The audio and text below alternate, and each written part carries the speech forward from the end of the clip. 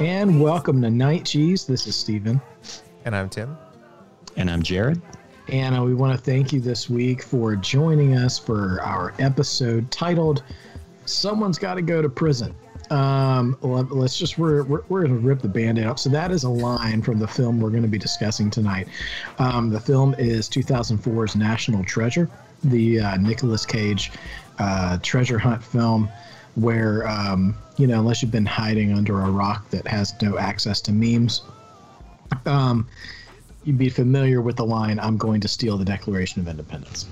So we'll get into that. I'm just going to be abundantly clear. Usually I apply some pretty heavy filters to my my candor here, I guess, weekly. So as things stand, this episode will be dropping somewhere around January 11th, January 12th or so. So we're looking back at last weekend. Well, I will say this. I don't know, dear listener, where you are in this time, but for our listeners who at least reside in the U.S., there was a major historical event took place that for I wouldn't say lack of a better term, I guess more appropriately, domestic terrorists invaded the Capitol building in Washington. And so sometimes we like to be a little tongue-in-cheek with the movie titles that we pick as it relates to what's going on in the world or what's going on around us, if we're not doing something thematic like a director or a movie series or something like that. And this one just felt like the strange marriage of mindless fun, if you're looking at the film in a vacuum, and topical relevance as to what's going on. So we'll certainly get into that. So yeah, thank you for joining us for tonight's episode. Someone's Got to Go to Prison. And yes, there are multiple meanings for that title tonight. So National Treasure. And its sequel, which I don't know about you guys. I didn't watch the sequel in preparation for tonight's episode. I've seen it a couple of times, but much like our Die Hard and Home Alone retrospectives, it does not measure up to the fun and charm of the original. It's not bad. There are plenty worse movies in the genre, but probably not worth talking about tonight, other than the fact that he attempts to kidnap the president, which is now not funny anymore either. So whatever. So anyway, National Treasure and its sequel both available on Disney Plus. That's just what I was trying to get at. Rotten Tomatoes, major discrepancy here. So the critic Rotten Tomatoes score is 46%. And the user rating is 76%. There's a 30% jump between the two. One of them, so that's maybe one of the first films, Tim. I don't know. You could correct me if you remember any different. This might be the first film we've ever talked about that was rotten by the critics and fresh by the users. Yeah, I think so too. I'm trying to remember. I'm trying to go back and think. I can't think of anything that's that kind of wide of a gap. Because I think the worst film we've discussed so far is The Greatest Showman. And I don't even know if that was considered rotten or not. Yeah, that's good. I don't remember. Yeah. So, yeah, anyway. Yeah, Metacritic 39, IMDb 6.9. So, okay. Directed by John Turteltaub of Cool Runnings and Three Ninjas fame. If anybody's nostalgia machine kicks on for that. Cast is Nicolas Cage, Diane Kruger, Justin Bartha, the ever-hateable Sean Bean, the now hateable John Voight, and classic Harvey Keitel. So before we get any deeper, guys, let's, before we get into the implications of things and all this stuff, do you guys like National Treasure? Like, what was your opinion on it going in to rewatching it this time? Tim. I keep forgetting to do that. No, it's okay. That's okay. I'm like, who should go first? Not that I don't like it, but that Rotten Tomatoes kind of 46, kind of it feels very middle of the road for me. It's not objective. It's not horrible, but it's not amazing. It's kind of one of those, kind of like you said, kind of mindless, sort of just if you want to watch something, if you're flipping through channels on cable, and passing the time, it's fun. And I'm always, even in his worst roles, I'm always really intrigued by Nicolas Cage anyway. I'm just like, I'm always wondering what his motivation for anything is. I'm always really curious. The op-ed of it all. Yeah. So so he's part of that, so it's not a movie I love, but it's not something I really strongly dislike either. Okay. Jared, do you like National Treasure? I love National Treasure so much. It is just like an irrational amount of love for this film. That's awesome. I don't remember, I think I saw it in theaters, and I just love it. I just love it. We were talking a little bit before we came on, it was Tim that was mentioning, it sort of seemed to come at the end of that period of films that lacked a certain amount of realism and were this sort of, summer, I don't know, not obviously not like a superhero movie or anything like that, but it was, this sort of summer blockbuster type of thing that had real people, but it still lacked, realism. So I think my favorite Nick Cage role. Yeah, that's high praise. Yeah. It is. I mean, there's some others up there. I enjoyed Con Air, but his stupid long stringy hair and bad Southern accent are gonna have to take that one down a few points for me. I just found everybody in the cast likable. I liked the interplay between the main characters, even like Sean Bean's villain. I kind of liked him. He was endearing in a certain sort of way. I just love this movie. Yeah, I really love. I like National Treasure too. It's it's a fun movie. It's. I'm trying to think of other things. Obviously the very easy comparison is Indiana Jones. But I think I've always enjoyed, probably since the Goonies, I guess, as a kid, is the adventure treasure hunt. Yes. It's not original, but they find ways to do it. And honestly, this was refreshing in a way, because this is I just want to make that noise every time I think of the sentence I want to say, because 6 years ago, I think I would have enjoyed everything I'm about to say. It's a treasure hunt, but it's wrapped around American history, and the Revolution and the Founding Fathers and stuff like that. So it has a different angle to it than, say, the Goonies are searching for pirate treasure. Indiana Jones is looking for religious relics, or whatever kind of stuff that he's doing. And it's modern day, and it's this idea of this hallowed treasure that is, I say currently, but for the purpose of the movie, it's the Knights Templar treasure, which is a treasure that's been accumulated all throughout human history, basically from empire to empire, and it just grows. So ancient Egyptians have part of this treasure. Rome, French Revolution, the French Empire, all this other stuff. And so this is just huge, massive collection of wealth. And so Nicolas Cage's character, Benjamin Gates, is the descendant of a line of people who have sort of the clues to this treasure. The thing is that the greater historical society in the world doesn't believe that the treasure actually exists, or that it did and it's gone, or whatever. And he comes from a line that is perceived as insane conspiracy theorists. And so in order to clear the integrity of the name of his family, and for the passion that he has for solving the riddles and finding the treasure, he sets out to find this treasure with his friend Riley, who's played by Justin Bartha, who's great sarcastic sidekick. I mean, just, so many of those in 2004. He was one of the better ones. And also in the beginning of the film, he is partners with Sean Bean, who I think, in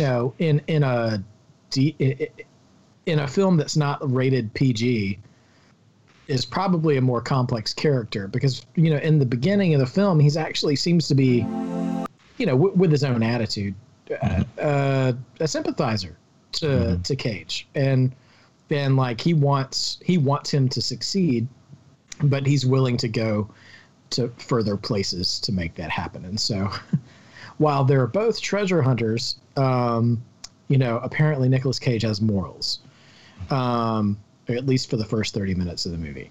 So anyway, that it sets out there in like the Arctic Circle or something like that, and they find this old ship, and they think they're going to find the treasure there, but they really just find another clue. And part of the charm of the movie and part of the driving force of the plot is figuring out what these clues actually mean. And every clue kind of is a little miniature American history lesson, usually about Benjamin Franklin or something like that. And it's it's clever in that way, and that's fun.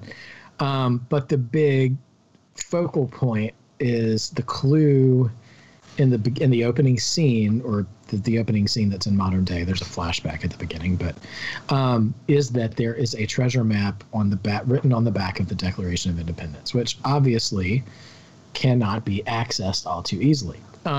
Even when Nicolas Cage and his partner attempt to go view it, on the up and up, they're just kind of laughed out of the office. So essentially this is where my initial love for this film started, and my current love for this film now diverges. There is a scene. So after they leave, so Diane Kruger, she's like a curator or something at this. I don't know if it's at Smithsonian or something, but anyway, she oversees historical artifacts, including the preservation of the Declaration of Independence. So it's her that they're trying to go to and convince her. And it's obviously, as soon as she hears, as soon as she sniffs out the phrase treasure map, she's like, "Oh, you guys are lunatics, get out," and rightfully so in retrospect. As she should, as you would, in 2021. Anyway, so as they're leaving, they're just looking at it like spectators, in Washington. And so I've copied and pasted the quote here. So I'm going to try to get to it here in a second. So Nicolas Cage is standing in front of the Declaration of Independence, and he says, 180 years of searching, and I'm 3 feet away.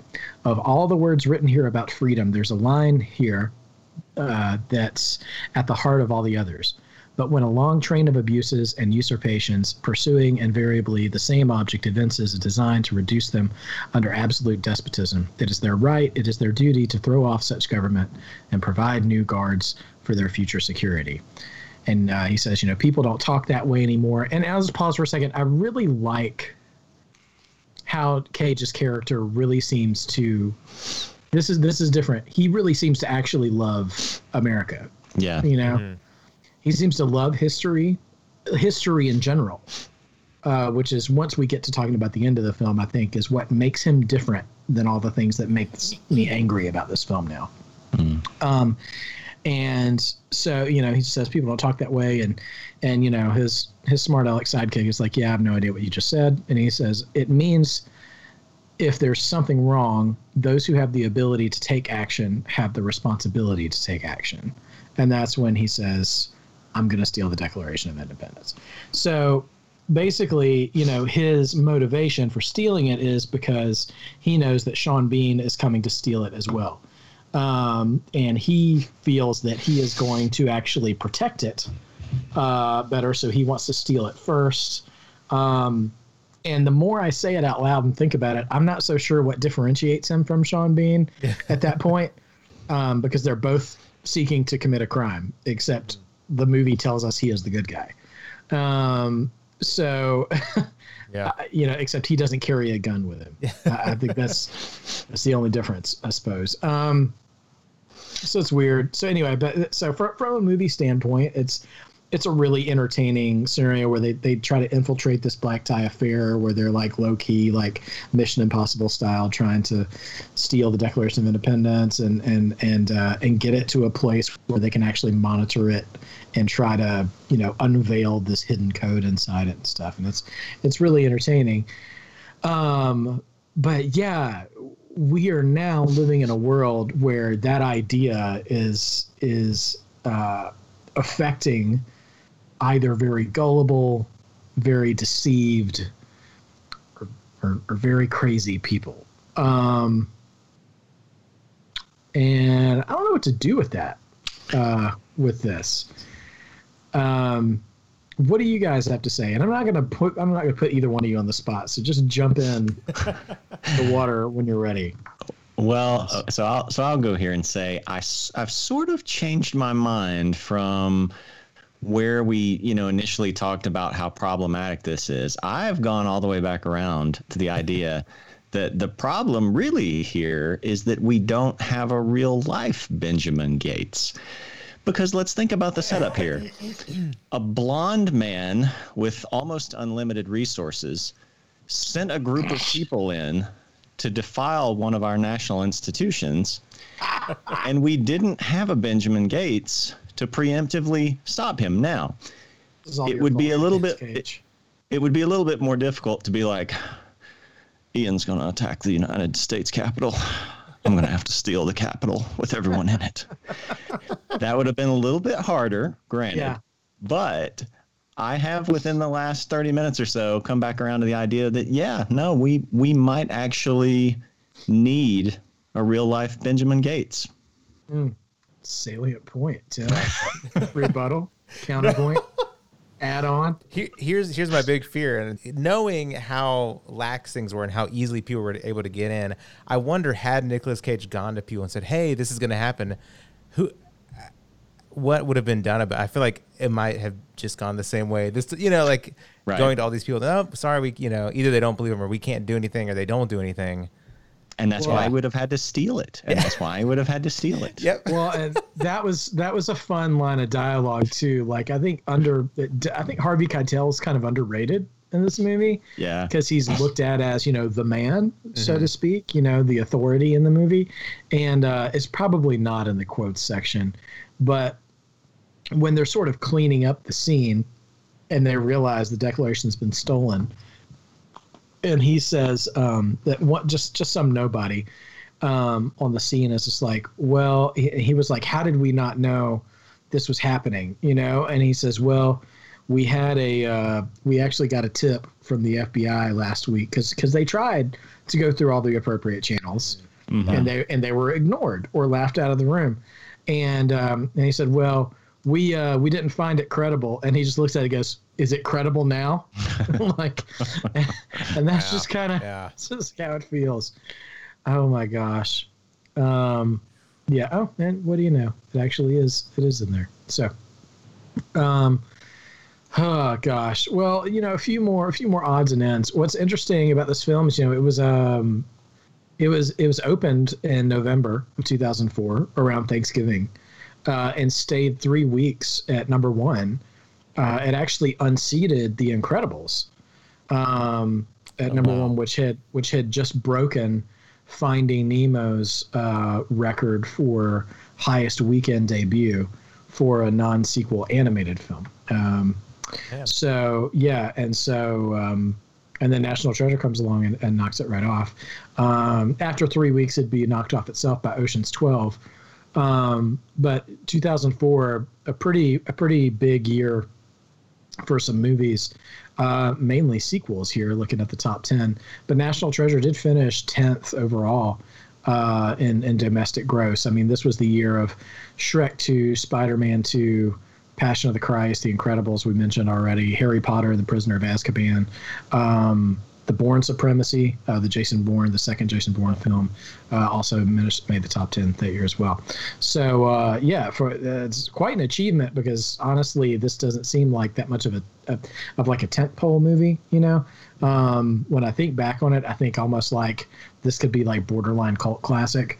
Not that it's bad. It's just that, you know, I don't see it as a marquee movie in a sense, even though I really like it. It's music. Trevor Rabin, the composer for the film, won an award, a BMI Film Music Award. There were not many. Not many major awards it was nominated for.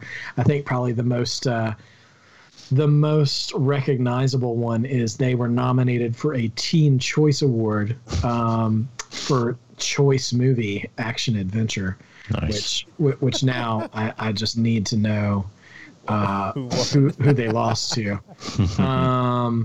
Twilight. Wait, no, I don't know if Twilight would be out by then. I don't know. Yeah, I think. No, not yet for Twilight. Let's see. These are actors, actresses, bad guys. Let's see.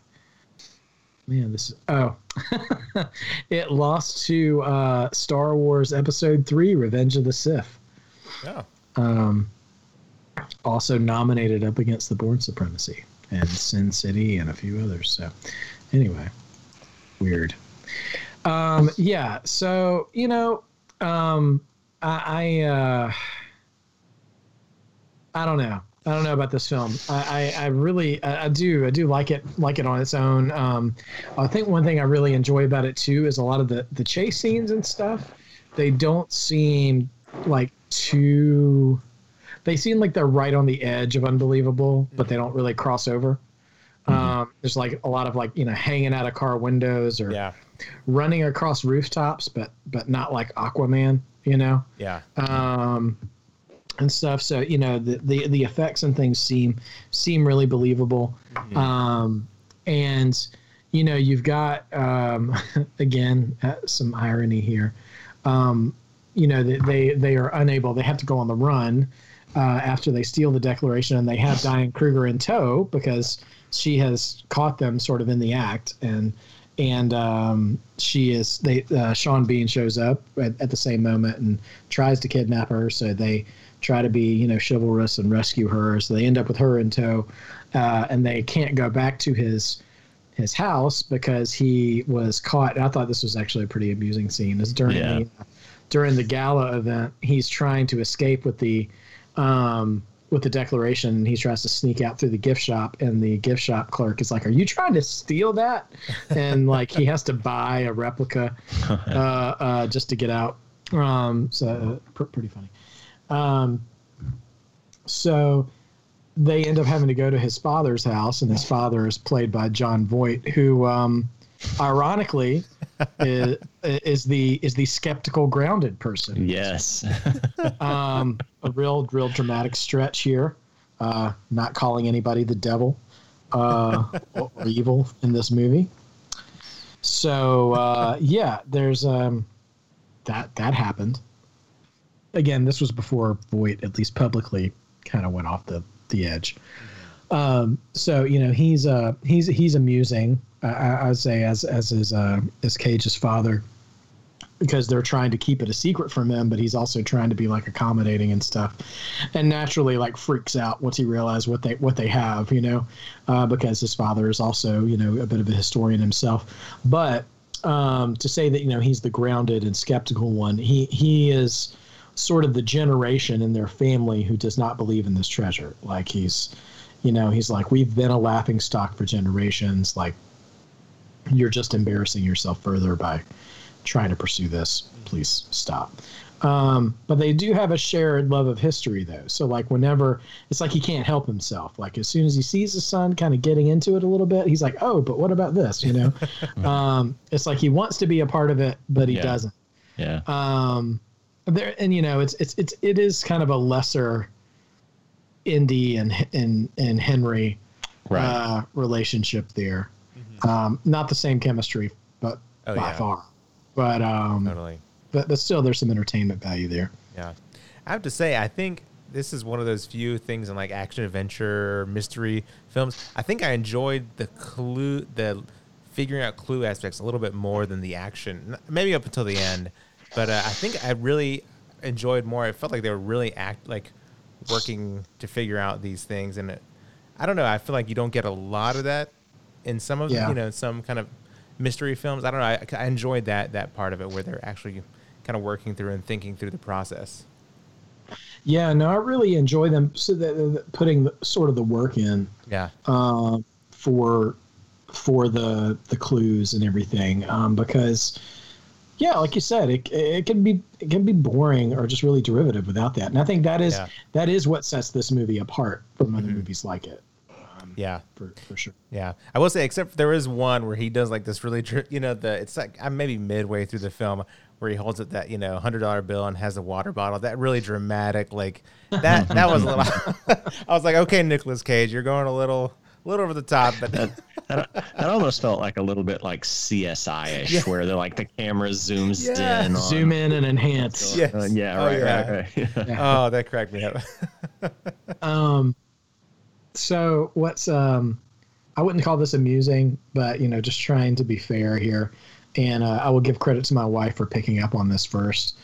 Every woman in this movie gets told to shut up multiple times. I was going to bring that up. Yeah. That's not a great look. And I said, and I was, I think I'd gotten up in the kitchen to like make some coffee or something the first time I heard it, and I heard my wife react to it, and I just laughed and just like, what's funny? I was like, oh, this movie was written by men who aren't married, or who don't have a woman in their life. Yeah. Like, because that would not pass the first draft. Oh my Let me tell you. I did laugh at the because it just keeps going in that scene where they've got her with them, they've rescued her, sort of, and they're at the or something. They've parked the van in the middle of nowhere, or maybe still where they were driving it, and so she's yelling, and so Nicolas Cage is like, oh, she's still yelling. I mean, which is even worse, like talking about her like she's not there. Like she's not there. Yeah. Like, oh my goodness, does that part ever age horribly? Yeah. And at the she end, still falls for him. Yeah. And then they're right after that. I think that she said, and then she still, this goes on, and then finally he's like, hey, I'll let you hold this if you'll shut up, or something like that. I'm like, oh, it's just. Yeah. That was. Whew. Oh man. She has like one redeeming line and one redeeming line alone, which is like, they get into Trinity Church, which this time, when they're in there, Tim, I'm immediately thinking, I wonder if that's Alexander or Angelica's skeleton there, because they're buried in Trinity Church. Anyway, thinking about Hamilton now that they're underneath Trinity Church, but they, this big set piece where all this old rotting wood in these steps going down in sort of the catacombs underneath the church, searching for the next clue, and the boards all start to fall apart, and they have this sort of like swinging seesaw like moment and stuff, and they almost drop.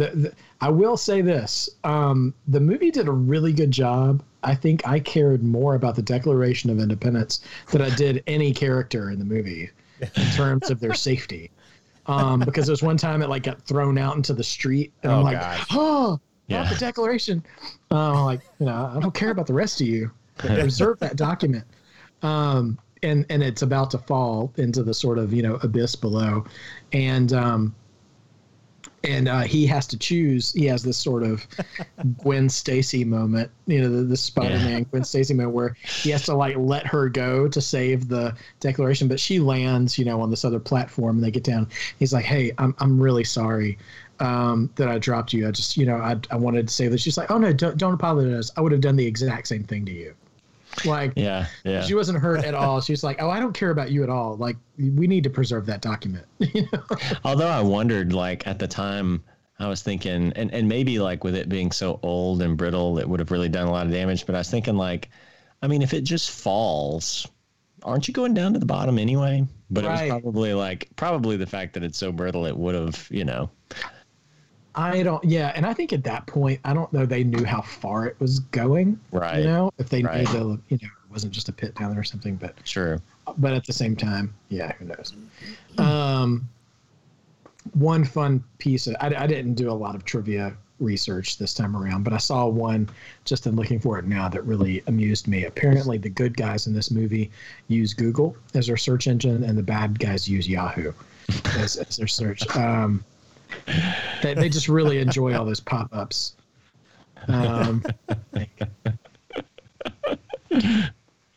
Well, and I bet. Plus, I bet if you try hard enough now, well, you don't even really have to try hard enough. Like in retrospect, like the ties between the conspiracies and history and then big tech, you can probably weave some conspiracy theories into that, you know. Oh, well, we all know only the good guys use Parler. Right.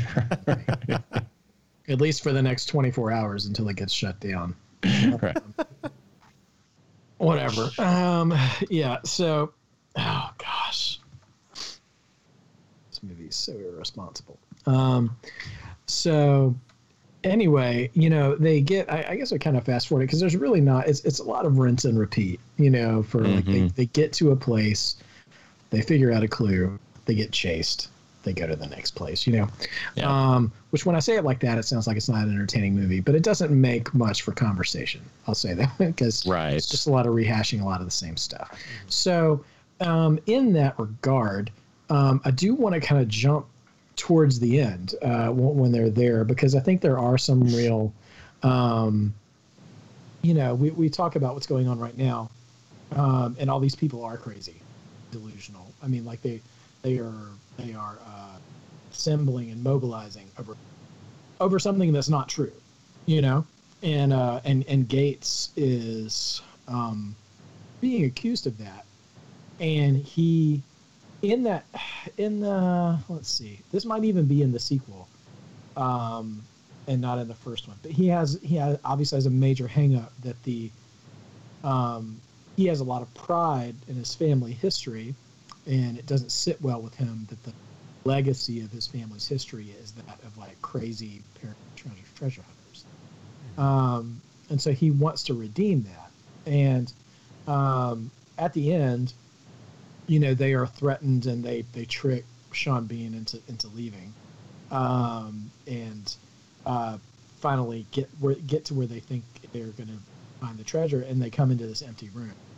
And, you know, it's kind of this gut punch moment, and you see like Cage is just kind of crestfallen over it. And it's actually kind of a tender moment with his father. He's like, "Don't you understand?" He's like, "The fact that we made it here proves that you were right. Like, you know, we were wrong." And it's like, you know, we're not crazy. And like, you know, and that was what he wanted. You know, I mean, obviously this is a Disney movie, so there better be some treasure at the end. Yeah. The treasure was not all the memories we made along the way. It has to be actual treasure. But he goes there, and you know, I think that moment is really cool because, you know, that's really kind of the driving force for him. Like, he seems to be more interested in the game than the destination.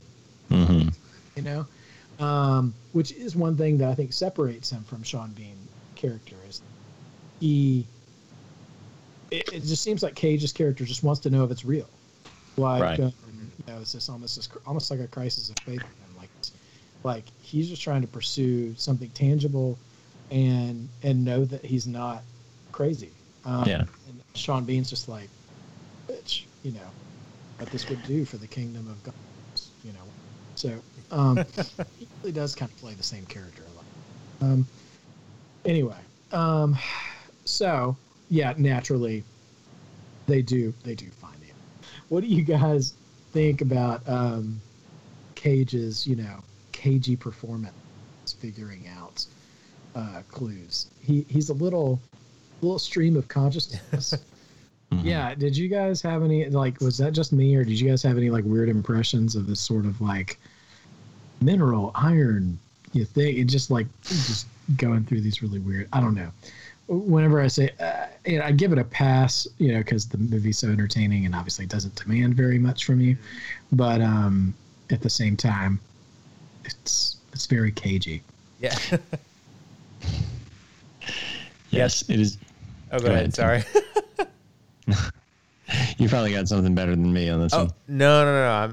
I was just agreeing. Yeah, it felt like that was where like they kind of, I don't know if in the script it just says act like Nicolas Cage, or just some sort of section where he gets to kind of do his thing. Like, hey, you do the mat, you do what you do, and like those moments where he could kind of burst out and just do what he does. What about you, Jared?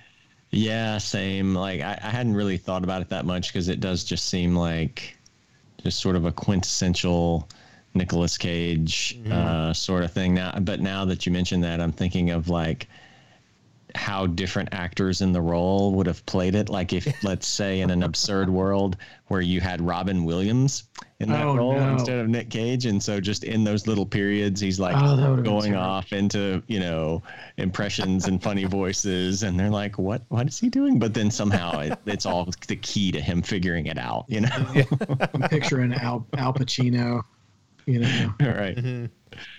Yeah. Gotta find this map. Right. Just end up screaming. Oh man. Yeah, that'd be entertaining. Strangely enough, I think this was one movie where, sometimes you'll run through the trivia pieces and they're like, this other actor was considered for this role, but they don't have that here, which is a shame because I would have loved to entertained that idea to see what could have been. Mm-hmm. Yeah, so I think one more thing I at least wanted to mention, and it's at the end. They have retrieved the treasure, but they still have to face the FBI. Someone's got to go to prison. And one thing that I really liked is he has this sort of kind of heart to heart with Harvey Keitel. And you kind of see one thing that's established earlier on about this Knights Templar treasure is that it kind of gets passed down through like the Freemasons and stuff. And there's some mythology there, some American mythology. And you see that Keitel is a Mason. Mm-hmm. And so, they have this sort of mutual respect that the treasure is to be protected, not, taken. And I thought it was a really neat thing, and it was a nice remedy for all the bad feelings the movie was giving me this time around, thinking about our world, is that Cage said, well, this treasure came from the world, so it belongs to the world. And his suggestion was to split it up and give the artifacts that belonged to certain regions of the world back to that region of the world. So the Egyptian artifacts would be on display in Cairo, the French artifacts would be on display in Paris, and so on and so forth, which is for all the patriotism, air quotes, that we have been subjected to this week. I think is that there's a real divergence in thought there, that this country belongs to its people, in a wide variety of cases, not just one kind of person, not just blonde rich people, I guess, right, Jared? Well, that's exactly right. No, if you've got more on that, go ahead and. No, I mean, I kind of wanted to just lay the groundwork on that. I was hoping you guys would have something to pile on there or something. Sure. Yeah, no, I mean, I think just going back to what I said before, I'm mostly serious with that. Like, I think, it seems we're kind of swinging back and forth between two extremes, where in 2004 or whatever it was, it seemed completely harmless. This week, in light of everything, it's like, oh my goodness, this is so problematic. But I think, the character, he's got very pure intentions. Yeah. And apart from his, one decision of like, I have to steal the Declaration in order to protect it, like all of his other decisions. And the reason he does that is like, he's not, just to clarify on that, is like, he's not stealing it. We're getting into some deep dive analysis of this man's outrageous choice. But he's not stealing it in order to, because like you said, the original debate was they realized that the treasure map is probably on the back. Ian, Sean Bean's character, wants to steal it in order to, check it out. And Benjamin Gates is like, no, he would rather, if that's the choice, if stealing it is the choice and or never being able to find out whether or not he's right, he would rather leave it and never find out.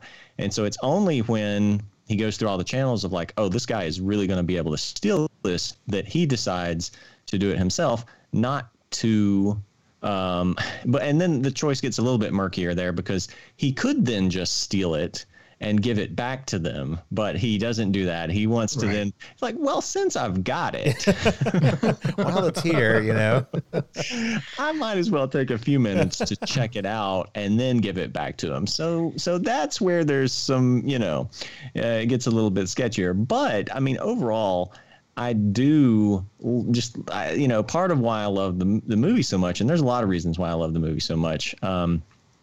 The music I really liked in it, and like I said, the interaction between the characters.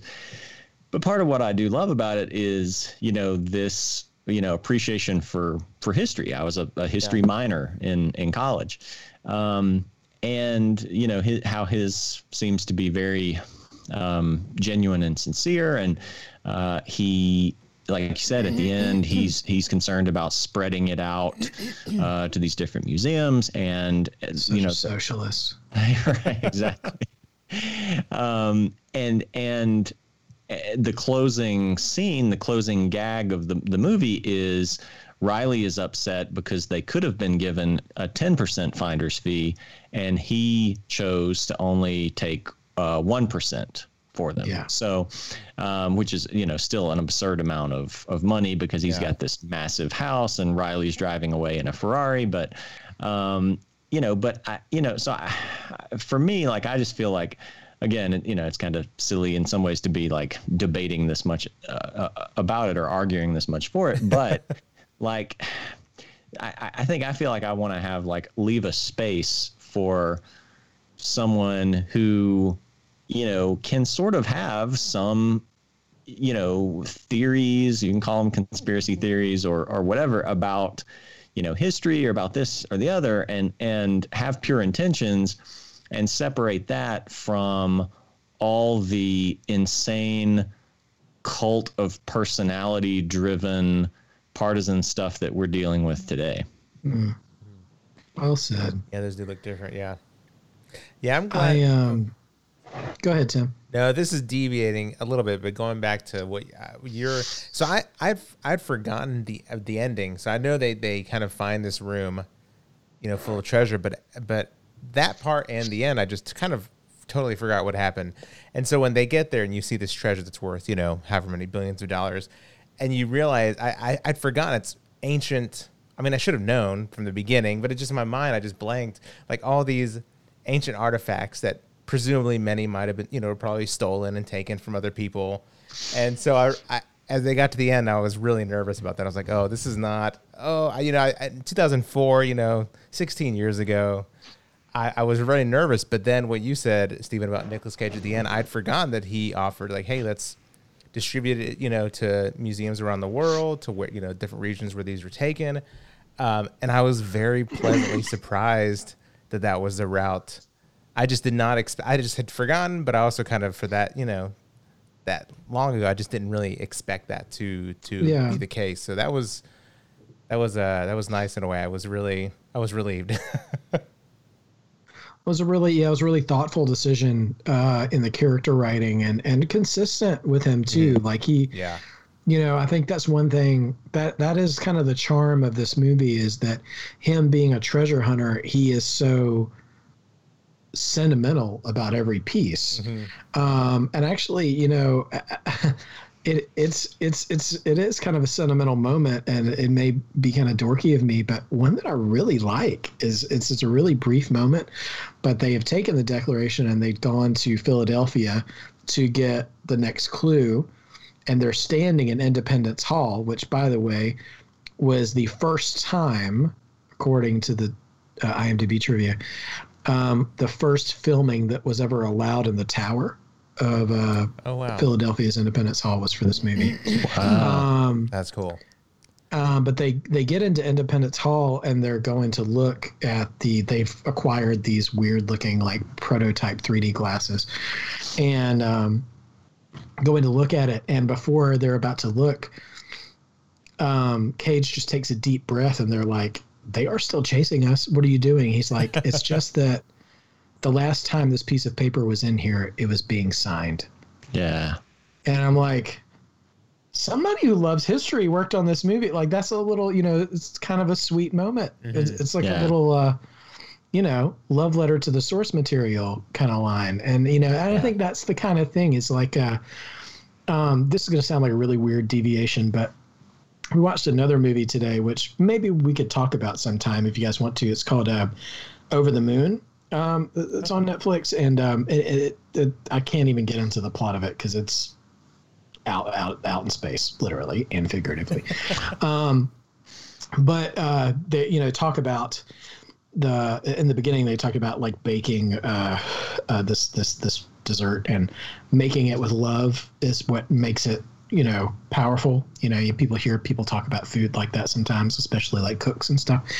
And I think they, in a way, to the history of the material, kind of made this movie with pure sentiment and love for the material, and that shines through, and that makes it a little less cynical. And that is what makes it more enduring. That's why, that's why characters like Superman and Captain America is as boring as they might seem, as characters endure for so long is the pure heart and intention and sentiment. Oh man, what's the word? The earnestness. That's what I was thinking of. Yeah. Mm-hmm. The earnestness of the material, it does it a lot of favors, and I think separates it from other, treasure hunting pretender films. This is why I prefer it to things like Sahara or Tomb Raider or, I don't know, throw a rock, hit a movie. But, it's, it's really earnest. And the second one drops off a little bit because it just kind of plays on the same trope, and it just in different ways. And they've already kind of tackled the issue of the integrity of the family name and stuff, but it's good. And Jared, I appreciate your perspective on that we need a Benjamin Gates, and the big Benjamin Gates was not what we saw this week. We saw a bunch of Ians, I think, going to steal something they didn't have a right to take in the first place. Yeah. Any lingering thoughts on National Treasure? Tim? Yeah, not really, but just since we're nearing the end of the podcast, the end of the film. So I have all these, like, obviously any film, there's like these little nitpicky things, but one thing that did crack me up was, when at the end, where we get the line, somebody's got to go to prison. And he's like, well, I do know, and so they cut, and they're in Boston. So now they've, it's night and Ian's breaking in. He gets arrested, yes. And he looks up, and across the street, coming out of the shadows, is Nicolas Cage. I'm like, and this goes, to now, fast forward now, action adventure. It's very realistic. They wouldn't do this, but the idea of like, oh, they flew out Nicolas Cage, yes, just to like. They said, okay, you come with us, but you're just going to stand across the street and wait, and we're going to arrest him right where he can look. Everything had to work perfectly. It just, it was, but it goes back to that idea, like, that conflict between what this movie's trying to be and what I'm kind of used to seeing now, what I'm geared towards now. And it just made me laugh. I was like, it just seemed really silly, but it was great though. I never thought about it either, but I will say that comes right off the scene where he's got a heck of a bargaining chip on the table, where it's just like, oh, one last condition, I'll give you this treasure if you let me be there when you bust this guy. So I think they would have accommodated that for sure.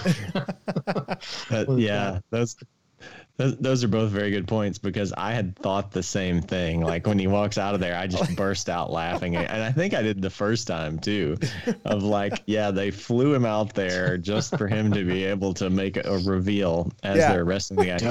But I think Steven's right. I think, especially considering the personality of that character, he would be, there really almost should have been actually the way they should have ended probably that scene where he asks Harvey Keitel, like, if you've got a helicopter, they really should have ended that like, I've got one more request, and then left that hanging, and then Perfect. and then you see the reveal, and then understand that's what it is. That would have been an easy way to solve that.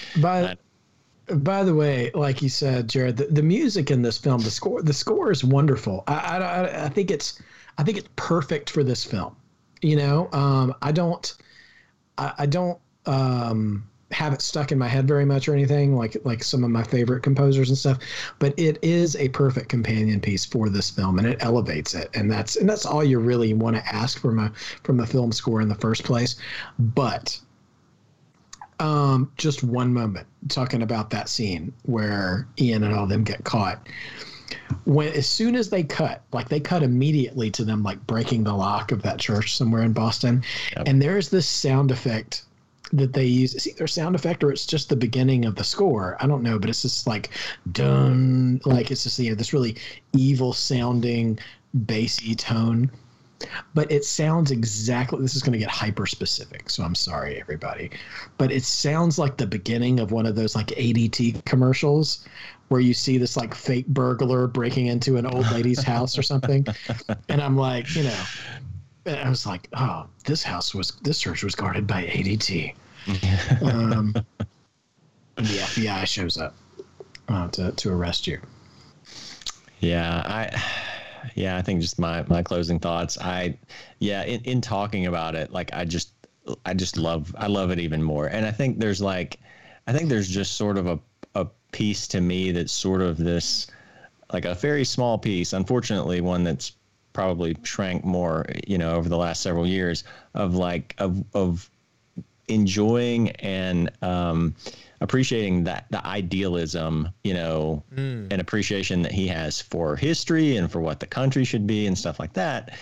And, again, tying it back to what happened this week, just the anger that I've had over the last, 4 to 5 years over seeing this phony patriotism, and, other people not being able to, roughly half the country not being able to see it for what it is as this phony patriotism. And even after what happened Wednesday, not being able to, still defending it. I've been so angry about that over the last 4 years. So this is one of those little things that, I think I just love more for the earnestness of that character and his appreciation for it. Again, setting aside the questionable decision that after he stole the Declaration of Independence in order to protect it, he did choose to be like, let's maybe run some tests on it rather than just giving it back right away. So. Jared, if I could speak to that for a second, I think one thing that would make all of us feel a little better, there are TikTok videos emerging now of people who attended that insurrection, showing up in their home airports and getting arrested. Yes. Because they have been identified and they're being carried off and crying and like yelling at the cops. Why are you being so mean? Literally saying things like that.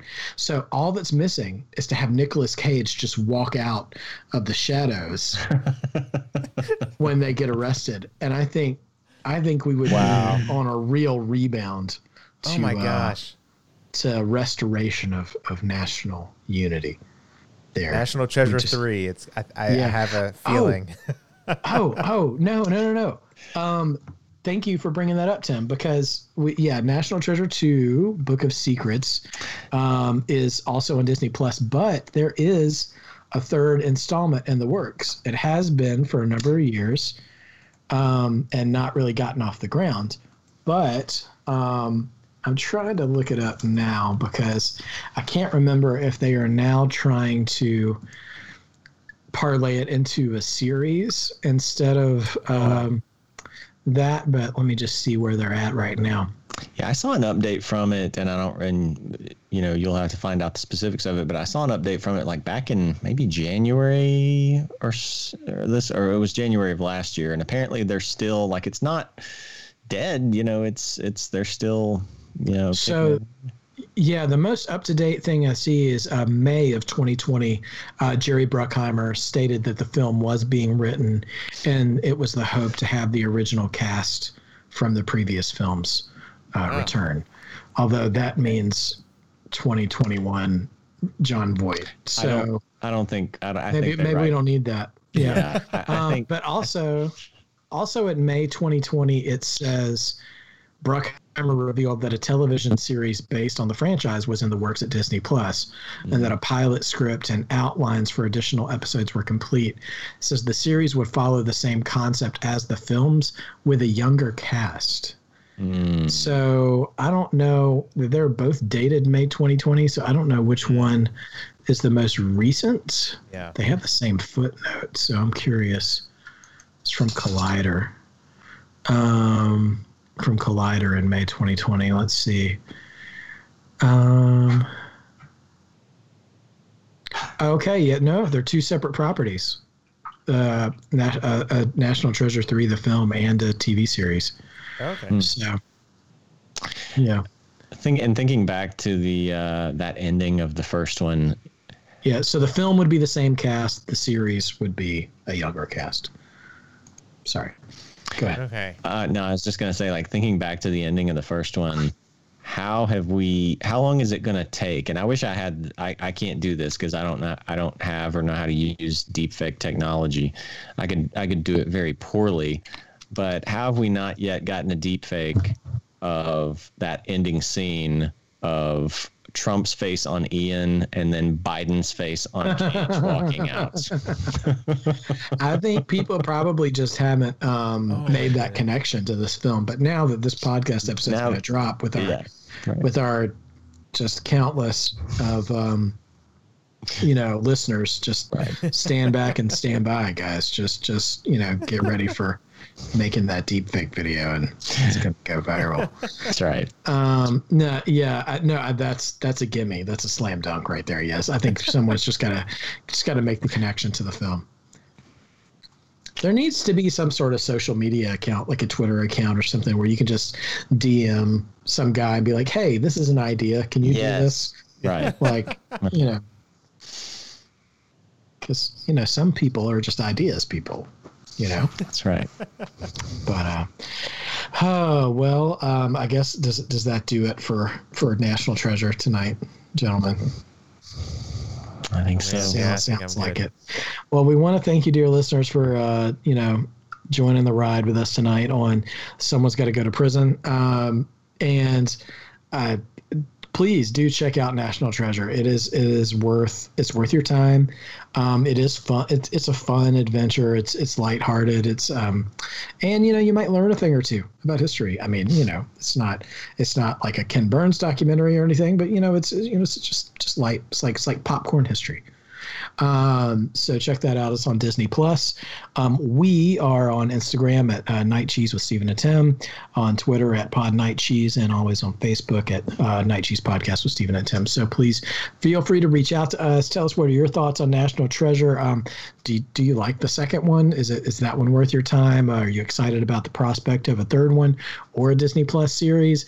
What kind of historical artifacts do you think they should go for in the third one? I'm curious, what our listeners would think of such a thing, because I don't have a clue. George Washington's the votes that were still the 11,000 plus in Georgia. That's the plot. That's the plot for the third one, is they've got to find those 11,000. It's National Treasure 11,780. Yeah. Oh my. Oh boy. No, come on. That's better suited for an Indiana Jones film. Something that might not exactly exist. It's been exaggerated. This is a franchise based in historical fact, Jared. True. Very true. Yeah, that would be a letdown, because at the end of the movie they're just like, oh no, these never existed. Turns out this wasn't it. Sorry, sir, we can't clear your name after all. Oh man. Wow. And the indie series are the ones with the Nazis specifically. So yeah, all the way around, that would just fit better for that series. My mistake here. Yeah. Oh boy. All right, guys. Well, I think on that note, it's time for us to go. I'm just getting warmed up. I know you are. I've got so many parallels for you. I can start giving out your Twitter handles if you want. For more thoughts from Jared. It'd be best not to. Yeah. Let's not. I won't. By all means, join us again next week, guys, for, well, who knows what we'll be talking about at this point, but something entertaining nonetheless, I'm hoping. So thanks for joining us this week, and until next time, keep working on your night cheese. Just a big dog, yeah. My Kindle came in a backyard. From a barbarian life to a dog.